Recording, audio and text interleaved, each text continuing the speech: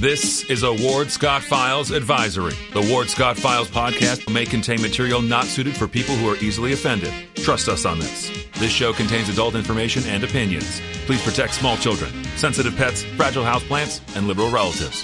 Thank you. A warthog. He's going to come up the steps. Here he comes. Oh my goodness, and he's huge. Hello, boy. Wonder if we can pet him. Hi, boy. Can we touch him? No, don't. Help me! Help! Help! Good morning. Professor Ward Scott here in the manly Warthog Man Cave, by golly, in the piney woods of north central Florida, in God's country. And it is, of course, the Melton Law Studio.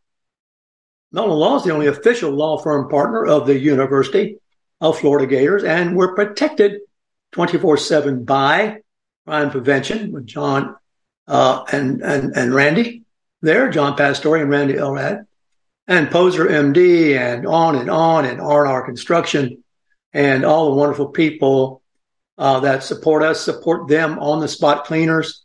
That's the way to do it, and we appreciate them for helping us help you. I'm trying to tune in my world here so I can see in the chat line. There it is, what's going on. And let me see who my early students are. Plantation Mark, Ray Stern, Matt Cannon. Oh, there we are. Good deal. Well, I'm going to have a little follow-up report today on the young man who was the recipient of the cheap shot. He has a lacerated liver. And I'm done a little research on it. I know it's not good. I wouldn't want a lacerated liver myself. There are some good things, though, about a liver. It's called a liver because it does kind of heal itself. I don't know the extent to which it's lacerated. And that is going to, of course, be tied to how long he's out of the sport.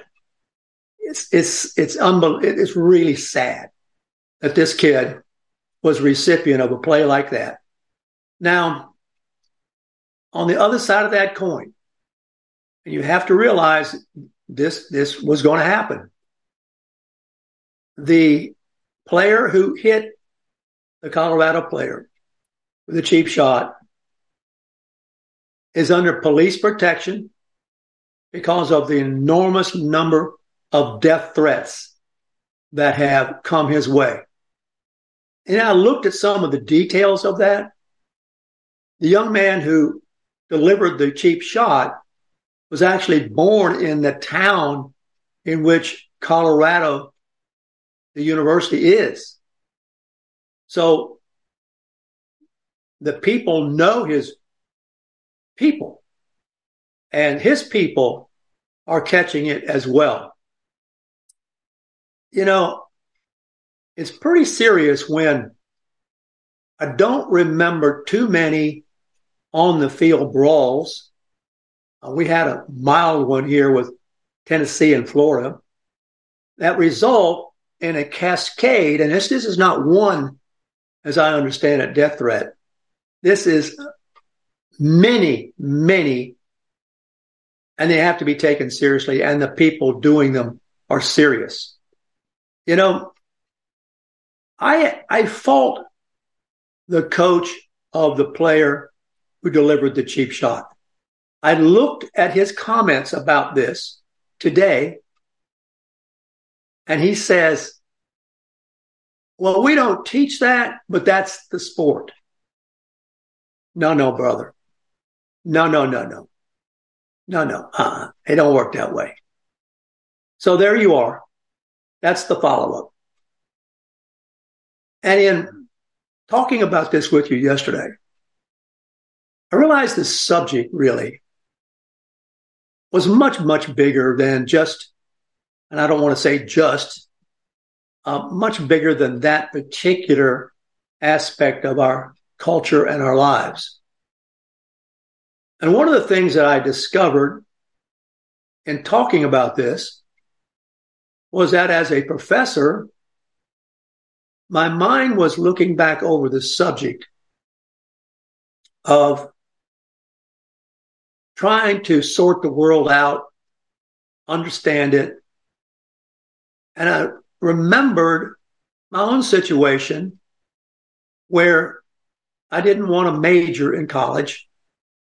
I didn't want to be contained by some sort of thinking that would be prescriptive. Here's this coach for the young man who delivered the cheap shot saying, well, it's the way we play it. Well, in a larger context, obviously it isn't. So it got me to thinking about the title of today's show, The Education Silo. So many people see the world from their silo. Evaluate the world from their silo. Now, a silo is a large tube that I'm familiar with from the country on the farms where we would keep grain. And we'd only put a particular grain in that silo. We'd put corn in there. I've scooped corn many a time out of a silo. There's nothing else in there mixed with it. That's what's in there. Silo thinking, I think, is where we are now in our culture. Let me test this with you, students. Democrat, silo thinking. Republican, silo thinking. Where are the people who put it together, who don't operate out of silos? Let's take, for example, one of the fashionable, if you will, conversations going on right now, upon which enormous amounts of money and political gibberish are being, good morning, Robert Taylor, are being spent on so-called climate change.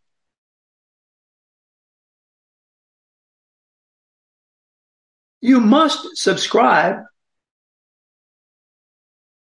to that philosophy if you're an automaker, because you're going to get money from the government if you build an electric car. And already the union people have caught on to this. The building of the electric car is really China.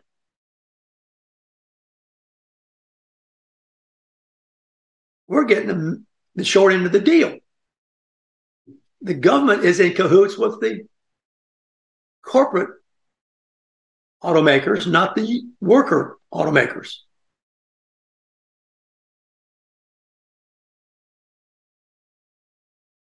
Why did it have to be either one way or the other? Why are we fixed on climate change to begin with? One of the things that I remember, and I've gone back and researched, when I took that course that was not in my program, it was a biology course. And the biology course was a course in reading about the world in a very large way, fundamental way, from which biology came. And the focus was on a work called The Challenge of Man's Future, published in 1954. I took this course in 1961, and it was not called climate change or save the earth. It was a attempt to stitch together and get out of the silos all the ways in which we are faced with our global challenges, the great problems of the human condition. So it taught looking at this from the intersection of the disciplines, the intersections of the natural sciences and social and political sciences and public policy. The intersections. Where does all this intersect? Not how is it all separated? Because I learned, and I went back and reviewed what I learned. Now, this is 2023. I first heard these lectures in 1961. Never heard the term save the planet or none of that. But already the great thinkers were thinking about food, energy, vital needs, and population. That is what we have to work with. Food. Do you realize that food is one of the most precarious pieces of land we're standing on?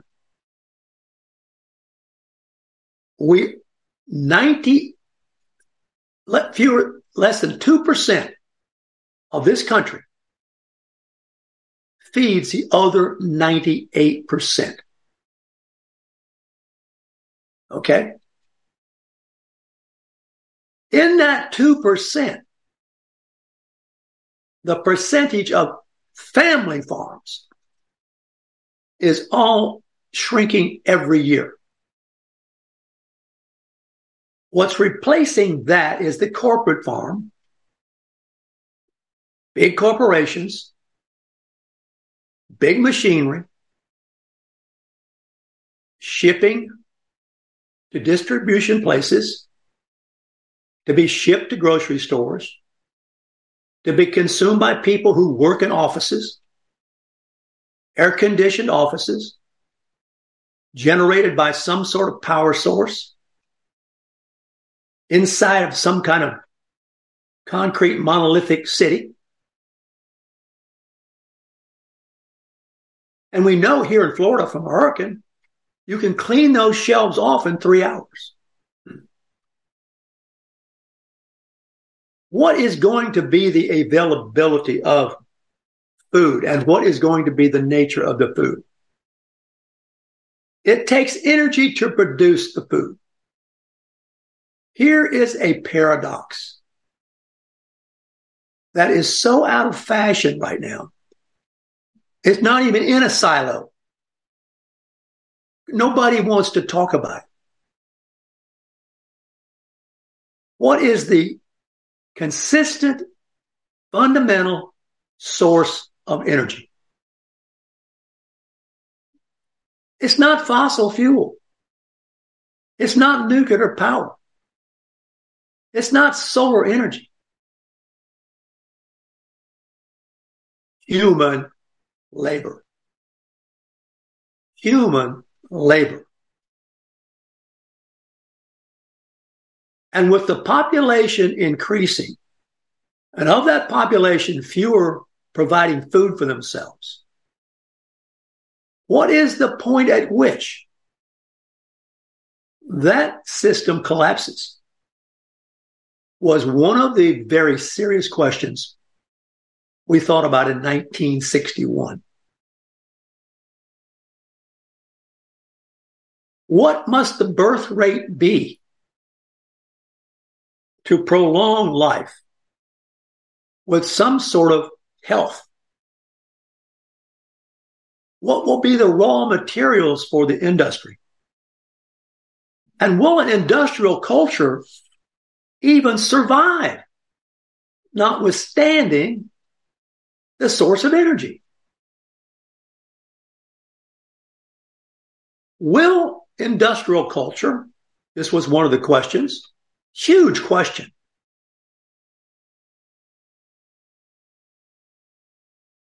Will it survive by returning to an agrarian civilization like China and India? In other words, human energy, not mechanical energy. Because the machine will displace the humans increasingly. The humans will grow in number. New York Times article here has the number that we'll have. I'll get into that in a minute. All of this is coming into the classroom discussion today because of silos. Where are the big thinkers? They're not in the White House. I'm not even sure they're in the academic institutions because the academic institutions have been corrupted by the politics. You're not going to get it in the media because the media is responding to hysterical stuff. 10,000 people the other day marching in New York. I mean, people are worried about something. What are they worried about? Climate change? If they were really worried about climate change, we know this. You would go to the southern hemispheres of the world where the pioneering is being done, basically in the equatorial rainforest in the Amazon basin, and stop deforestation. Stop deforestation. What do they want to deforest the Amazon for? To get the raw material minerals to run the industrial machinery, to increase the population standard of living by giving them more material goods. But you can't eat the material goods. No one ever even talks about, in our northern hemisphere, going to the southern hemisphere and saying, whoa, guys, stop clearing your forests.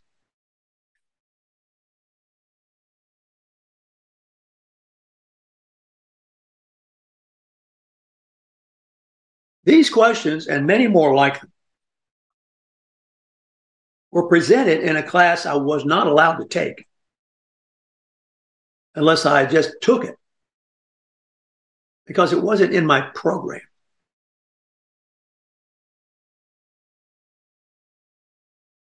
And yet the man in the street,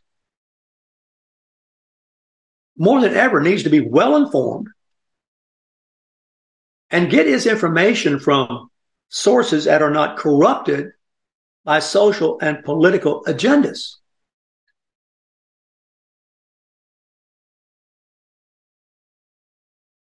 So I ask you, are we getting it? I haven't counted up the number of years since I sat and listened to those discussions. 23, about 63, about 60 years. Yeah, I listened to them when I was 19, so about 19 years old. Yeah.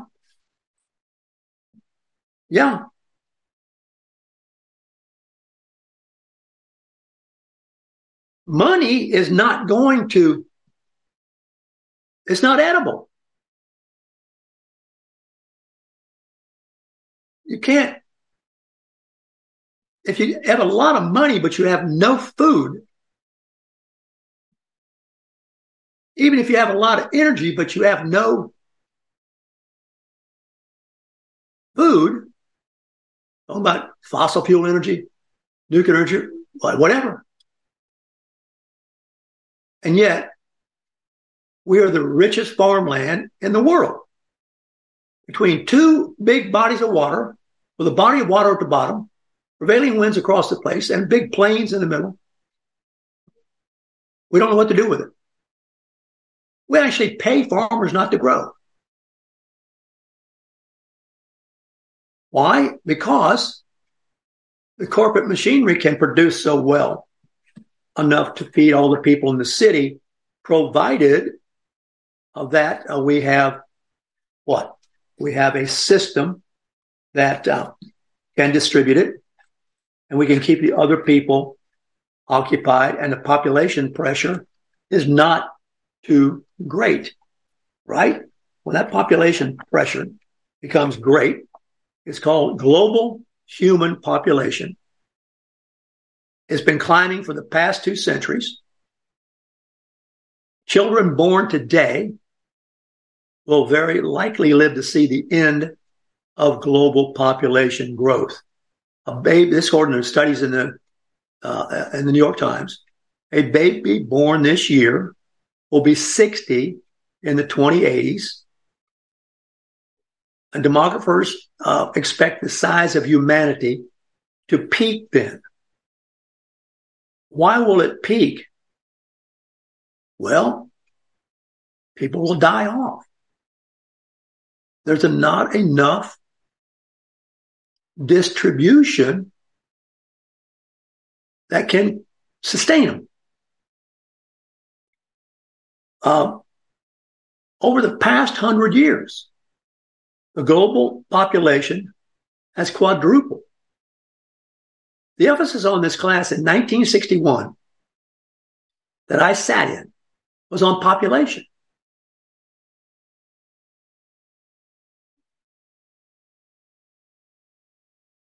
Over the past 200 years, humanity's population growth has gone hand in hand with profound advances in living standards and health.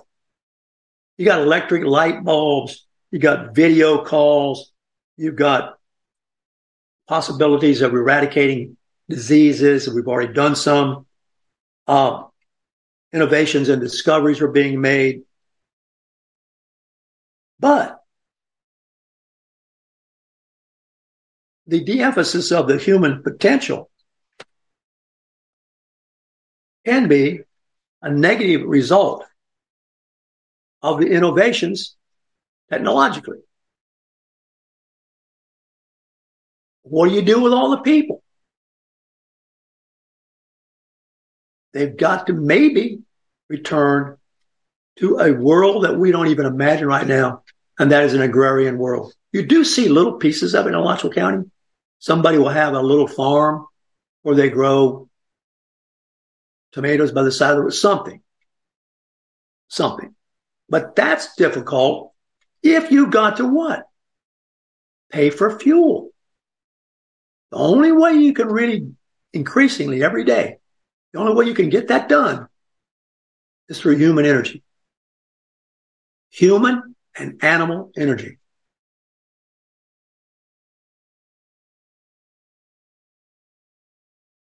So how do you remake a society? We might not even be capable of thinking about it because we're so isolated in our silos.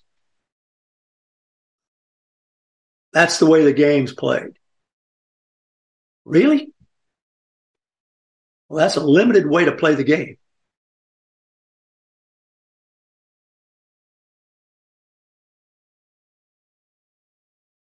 The assumption that we'll automatically rebound, is that a flawed assumption? What the prediction is, and I'll give it to you, hopefully you won't be around for it, and we've kind of got a hint of it on COVID, is it won't be the bomb and all that. It will be a plague. As the population increases and the habitat in which we are not accustomed to living is encroached upon, we will be exposed to viruses for which we have no resistance. We already have a model for this. When the Europeans arrive in the quote-unquote New World, in the New England area, 25 years later, all the Native Americans were dead from diseases they had no resistance to because they had never commingled with Europeans because of the distance between them caused by the ocean. In fact, the African American would not have ever been a slave if the Native American had had immunity to European diseases, because that was the slave of choice. The slave industry was started by the Puritans who inhabited New England. John Squanto, they took back to England to prove that they could do it, but died. So the next choice, of course, was the African, who had traded with the European across the Straits of Gibraltar and the Mediterranean for centuries and had resistance to European diseases and was hardy and could take living among the Europeans.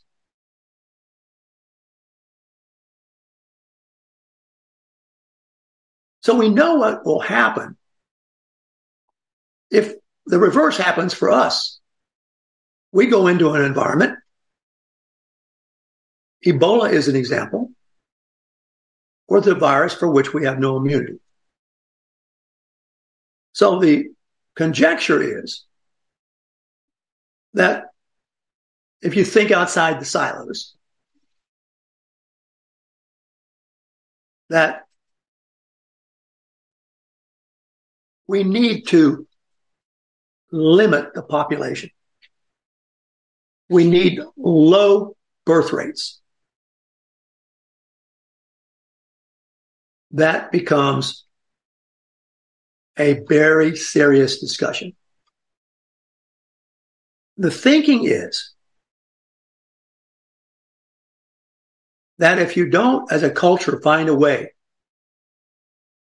to, and China we know has tried this, to limit the birth rate, nature will limit it for you.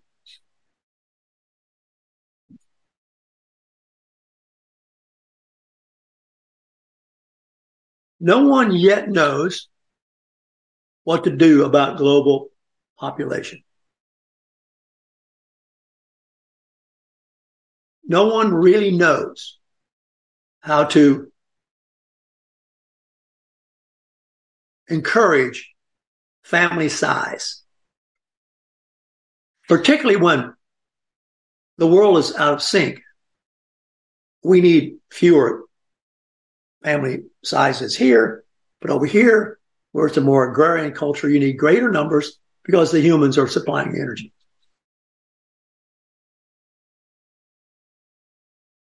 Six decades from now,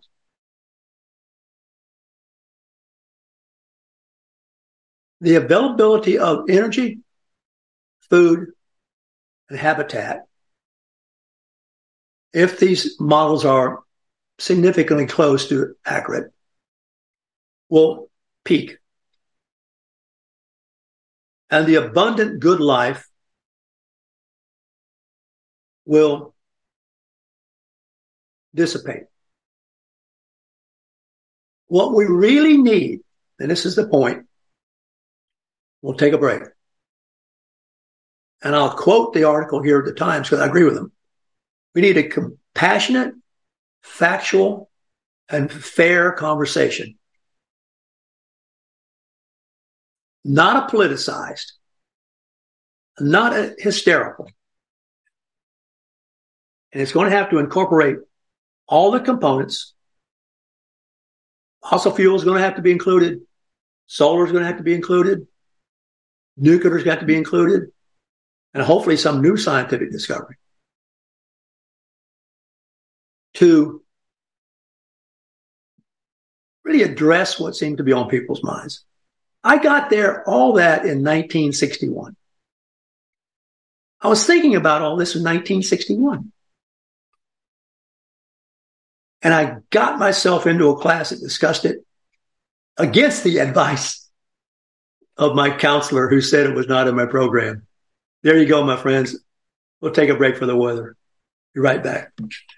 Although the owner of Lewis Oil Company maintains she is 29, Lewis Oil turns 60 years old in June. Chevron would like to recognize the North Florida second-generation family-owned business, celebrating its growth and staying power. Lewis Oil Company maintains significant on-hand supplies, strategically located fuel depots, a delivery fleet, on-site service, fuel card locks, and convenience stores. Lewis Oil Company understands its responsibility in the local economy by providing service and delivery on demand and in crisis. As a first responder for 18 Florida counties and the Southeast from Texas to Virginia, we are proud of this rare accomplishment. Lewis Oil delivers. Attention all Gator fans, Meldon Law is giving away a chance to experience the Florida-Georgia game like never before. 2-night stay at the Hilton on the River, dinner at Ruth Chris Steakhouse, 2 premium tickets to the game, and a football signed by Coach Billy Napier, and much more. Go to the Meldon Law Facebook page and look for the VIP experience for 2. Good luck and go Gators! This is Ward Scott, and I want to thank all our sponsors who keep the show going and pay the bills. The Ward Scott Files premium sponsors are Crime Prevention Security Systems, large enough to serve you, small enough to care. Meldon Law, the only official injury partner of the Florida Gators. The Ward Scott Files Gold sponsors are Lewis Oil Company, Shoot GTR, On the Spot Dry Cleaners, R&R Construction, and Style Cuts. If you are interested in promoting your business on the show, you can visit our website, www.wardscottfiles.com, and click on the Advertise Here banner on the right side of the page, or call my friend Freddie at 352-284-3733. Again, thank you to all the great businesses that support the Ward Scott Files.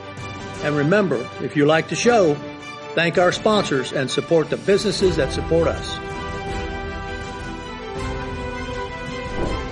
What you just said is one of the most insanely idiotic things I have ever heard. Everyone in this room is now dumber for having listened to it. May God have mercy on your soul. Or that very much surprises me that you've never been tased. You can't handle the truth. All bees poop. A warthog. He's going to come up the steps. Here he comes. Oh my goodness, and he's huge. Hello, boy. Wonder if we can pet him. Hi, boy. Can we touch him? No, don't.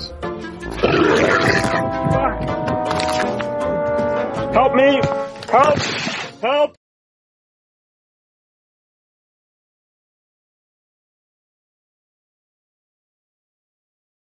All right, welcome back to Ward's Weather, brought to you by Lewis Oil, Chevron, fossil fuel gas.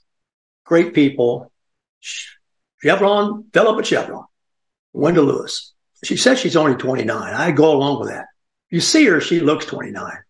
I love her. She's a good supporter of our show. Listen, support the people who support our show. We're out here trying to help, educate and entertain to some extent. But there's a lot of teaching going on here, and hopefully you get a little something out of it. We have got an amazing phenomenon here in Piney Woods of North Central Florida this morning. We had a temperature, plantation mark, of 60 degrees. By golly, 60 degrees. Now, we'll go up into almost 90 today. But fall is creeping up on us. Grass stops growing when it gets about that chilly, because grass grows at night. And the night temperature, if it dips down to the 60s, and you take a look at your grass right now, if you were mowing it weekly 2 weeks ago, you're not mowing it weekly now. Maybe every 2 weeks you'll mow every week. That's the way nature works. In this previous hour, I was talking about nature, and we're talking about all the ways in which mankind is attempting to address really his selfish concerns. From my point of view, nature could care less. Stephen Crane has a poem he heard, I think I can quote it almost. After he heard the learned astronomer, he wandered outside and looked at the stars and said to the universe, I exist.